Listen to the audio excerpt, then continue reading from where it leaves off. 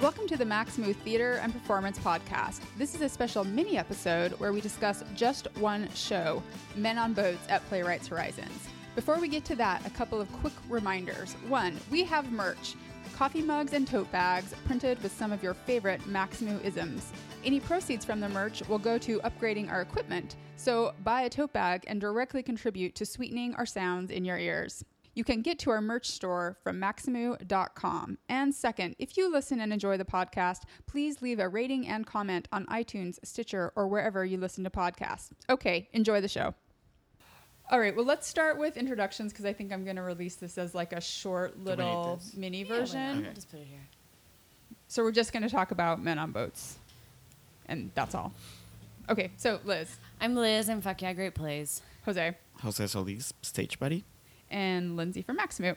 So I wasn't actually planning to gather us to talk about Men on Boats, but I saw it and I really liked it. And then Liz saw it and had a very interesting experience there. And then I noticed that Jose had also seen it, and I knew we would be gathering today to record our preview of the Fringe Festival. And I thought, since we're all here, since we've all seen it, since I think there are many interesting things to say about this show, why not do a little mini pod on this topic? So to refresh everyone's memory, in case you didn't listen to the preview podcast that we last did, Men on Boats is at Playwrights Horizons. It is a play by Jacqueline Backhouse, directed by Will Davis. And it started at the Clubbed Thumb summer series last year. Clubbed Thumb has become a resident theater at Playwrights, and they tacked this on to the end of their season. It was not originally announced as part of the season, but this has been added on. And it is the story of a group of men in 1869 who explored the Green and Colorado rivers, and which eventually lead one inevitably, even today, if you were to explore them, to the Grand Canyon. And they were the first government-sponsored group to explore this area, but as we all know, not the first humans to explore the area, but the first of this sort of government-sponsored group. And there were 4 boatloads of explorers, and they are all men. All the characters are men, and they are all played by women. This show is a mashup of all different kinds of performance. There's basically a soundtrack to the play. There's music that plays throughout it. There's a lot of sound effects, but the design is actually very simple. They hold these little wicker baskets to indicate that they're in a boat, and there's a lot of movement that indicates their journey down the rivers. And I just thought it was so entertaining and so fun and just a delight. I just had a delightful time at the theater. And I thought all of the performances were just exceptional. And I almost feel bad, like, shouting out particular people, because I really thought everyone in this show was so, so strong and that everybody should get an honorable mention. That being said, there are 2 people I wanted to mention. One is that is not even close to how you pronounce her name, Layla Kushnauti, and she plays a character named Bradley, and I just found her to be so endearing. Throughout the whole show, she plays like the little brother character to all the other male explorers, some of whom are like extremely type A, like men on the frontier. And I just adored Layla's character. And then the other extreme, which is like sort of the most hyper masculine, is Danetta Lavinia Grays. I just also loved the way she captured what the sort of uber masculine, climbing up mountains, killing a bear. The I want to sleep in a tree. Yeah. And that. I was thinking about, like, anytime anything happened, because there's a lot of catastrophe, there's a lot of drama, they encounter, the elements of nature, and they are forced to deal with some very harrowing situations. I always thought, I want to be in her boat. Like, I will follow that woman anywhere. She's really very capable. I have no doubt that her boat will survive because she is so, like, strong and capable. So, I really love this play, and I would just recommend it to anyone. So let's talk about your perceptions of the play on that level. Just, did you like it? Did you have comments on it? And then we'll get into the experience that Liz has special at the experience theater. at the theater. Yeah. 'Cause Anything to add? Yeah, I think it's a fantastic play. I think you're right. The ensemble is so strong. Layla Kushnudi? Yeah, we'll go with that. I've seen her a few times. She pops up every now and then. First time I saw her was she played Jo March in Women, which was the mashup of Girls and Little Women. Oh, yes! That's I loved her in that too! Yeah. You know, I don't like Breach's roles aren't really a thing anymore, but like if they were, that's what she needs to do. Like playing like pants roles if we were in that era. She's just a delight to watch. They really are. And what I love, and this will kind of go into, I guess, my experience of the show, is that the set is nothing. I mean, the set is literally just like a big painted block. It's a nature scene. It's it's like a big painted backdrop with basically nothing on stage besides these women, their boats, and a couple of props. They bring some boxes on at one point, little things. And it doesn't. They don't strive for realism at all, and I think that's why the show works so well. Is they are women putting on masculine roles, standing on dry land and pretending like they have these boats.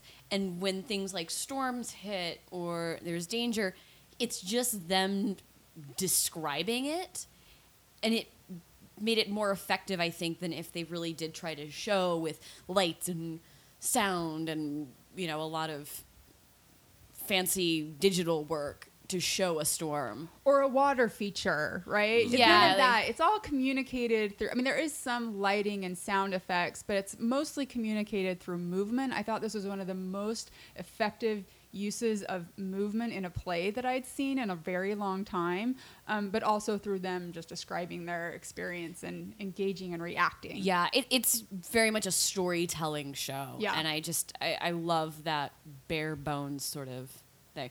Oh, okay. And Kristen C. as Dunn. Hilarious. We saw her in Rosa Elvis. She played Teddy Roosevelt. God, Always she's funny. Fantastic. Okay, so Jose, anything to add on this level we're talking? I mean, I just loved it. I had a great time because one of the things that surprised me the most was that beyond everything so important that it's saying about gender and about like men being awful and women like having been oppressed, still being oppressed and excluded. Yeah, it's also such a great just adventure play. Mm-hmm. Like you want to see if they're gonna make it. Yeah. Like even if you know how it ends, like you're still so like invested in what's going on, and they make it work so well. And one of the things that I loved so much was how the playwright grabs all these elements from traditionally male adventure things, like like Indiana Jones and the snakes, and the snakes show up, but it's amazing what they do with the snakes, or like like old movies. Like it made me think of a really old movie Kirk Douglas, I think, starred in, called Northwest Passage, which is about like crazy pioneers, blah blah blah. So yeah, I was like, oh my god, this is so cool, but also like I want to see if they're gonna make it. Like, I didn't want any of the characters to die. I wanted all of them to make it till the end, and I thought that was refreshing because we don't really, it's really rare to find something that's both intellectually and like pleasing and also just like entertaining. Yes. Yeah, women don't really get adventuring plays in this way, and so it was just great to see that out there. Also, it's a play predominantly set in Utah. That never happens, I say, as a person from Utah. I was very pleased to have a little bit of a history that I was taught in school on stage. That never happens. So anyway, Liz, what happened when you saw this play? Okay, so, oh my god, I posted about this on Twitter. But so when I was coming out of Men on Boats, because it's an intermissionless show. First off, I think, Jose, was it people left when you... Wait, what?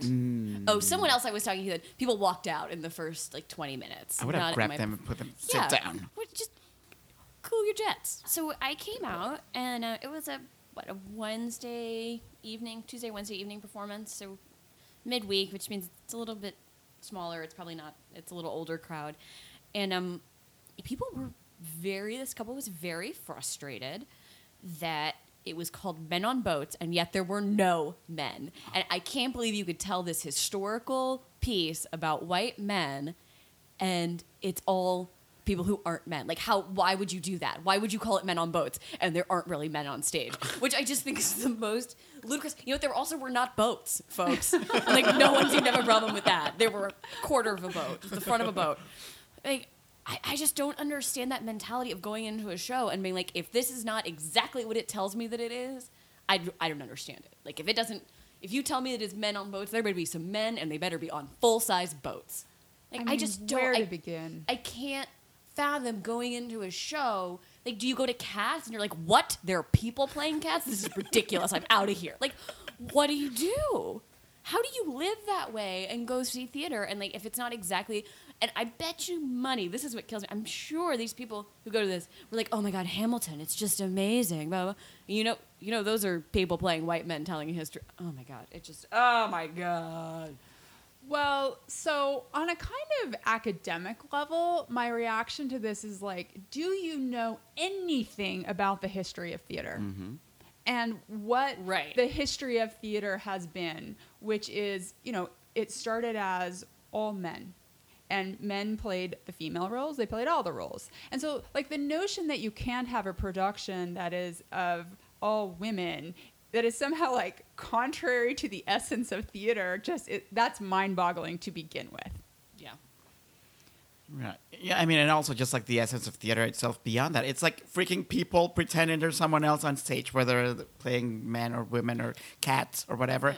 It's, like theater is supposed to, like, you're supposed to leave, like, your disbelief outside it, or don't show up to the theater. Don't go, stay home. I don't understand that demand for absolute realism in everything you see. It's just, like... I don't know. On a basic level, like, people don't necessarily play at the age that they're playing. Older people will play children, and that's just how it works, and you just go with it. Right. But to me, the far more damning criticism of these individuals is that they completely missed the message of this play. Mm-hmm. Yeah. Right? And I was thinking about this after the play, which is, why do you tell a story of men and an experience that men had and replace the male, not replace the male characters, but have female actors play the male characters? And I think, your interpretation of this is as varied and individual as there are people in the audience. And I'm sure that if we had the playwright here to discuss it, she would have her own reasons and explanation for that. But as audience members, we get to interpret it ourselves. And, so I'll say mine and then you can each say yours, which is like, I thought about how our history is scattered with stories about men doing things, and about how there are few stories of women doing things. And when you think about all the men who were in groups of men only, that just excluded women from so many experiences throughout the history of the planet. And it's still, to this day, there are places where women can't go, or if they can go there, the other. A girl doesn't get to show up to the boys' poker game. A girl doesn't get to show up to the golfing outing or the boys' weekend away. And this is something, as a woman, that has always driven me absolutely crazy, is knowing that there are places where I'm not welcome. And so to me, when I experienced this story, it just sort of flooded me with the reality of knowing how in our history that those spaces where women were excluded were greater, and even the majority of life women were excluded from. So that was sort of the meaning of this play to me. Yeah, and similarly, to yours, my feeling of it was, for every story we get of a white man doing something great for the country, there are tons of people who made advancements at the same time that we've lost their stories because their stories weren't deemed important. Mm-hmm. So taking this male narrative and saying, and flipping it with these women who are carrying on a story of someone else, just that dynamic, I guess, is so interesting that there were, for every white man doing something, there's a ton of people who made the way for him to do that, and for some reason we only hear the one story. But it's built on the backs of so many other people. I mean, and America was built on the backs of so many people that we don't know about because they were not deemed important at the time. Yep. And it was just, I think it's a phenomenal piece. I loved it. Right, and also when women are excluded for so long, and like you said, like you heard these things in your history classes in school, and even like in movies or other plays or television or whatever, when you're a child and you're only seeing like white men with like huge mustaches doing stuff, it also like when I was growing up, for instance, I honestly find men in fiction really, really boring. But when I was little, I was told that I couldn't identify with the women characters because I was a guy. So seeing this play, I finally got to identify with the adventurers because I just never found them interesting as boring old men. But when we see like women not only doing amazing like acting work, like the performances are so great, but also like getting to be the explorers, that made me feel like a child again. And Yeah. I love the show for that. Yeah, and I think that's what really got me about these people that were upset, is it was like, okay, because there was not a white man on stage to center this for you, you literally could not comprehend a show where you were not the center. Like, you were just like, nope, there's no white man. I can't relate to anything in this play. I'm tuning out. I can't believe. Like, which is, Jesus, it's what we do all the time. I have to watch shows with angry white men and, like, be asked to identify and put myself in that story where I'm not really represented. Like, just suck it up and do it for 100 minutes of your life. You'll be fine. And beyond the gender lens, I thought the way this story incorporated the Native American elements of humans who lived in that area at the time and were present long before these white male American explorers showed up.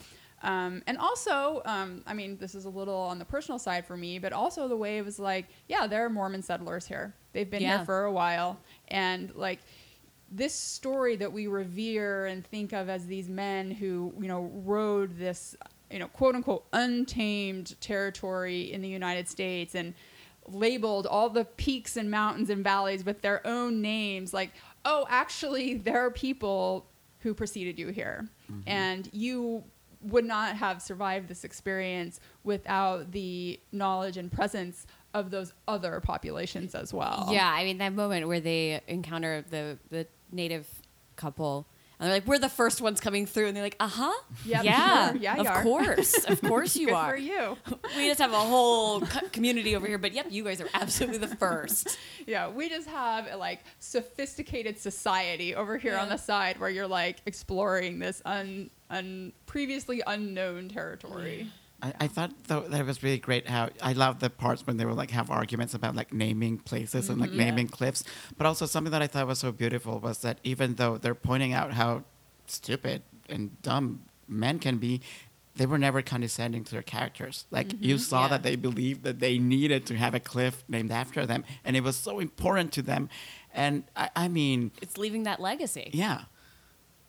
Well, I'm glad we took the time to talk about this. Anything anyone wants to add? I think I just wanted to shame those people. I was so mad. I was like, be careful what you say in the theater. You might be shamed on the Maximu podcast. Someone on the internet's going to be mad at you. Because actually I had like the opposite experience of you, because I saw the and I've been telling everyone this, I saw the show the same night that the Democratic convention came to its ending. So like as I was leaving the theater, Hillary Clinton was like accepting the nomination as the first, women to be, and I was like, I just wanted to have like my own rally down like by Playwrights Horizon. You and the like, entire audience. And like, come on, let's throw a party. So yeah, go women. All right, well, go see that show and let us know what you think about it. Thanks, guys. Thank you so much for joining us on this episode of the Maximu Theater and Performance Podcast. Have you seen Men on Boats? What did you think? You can find us all on Twitter. Maximu is at Maximu. Liz is at Miss Liz Richards. Jose is at Jose Solis Man, and I'm at Lindsay Barons. We'll see you next week with our preview of the Fringe Festival in New York City. Folio Group. Theatrical Media.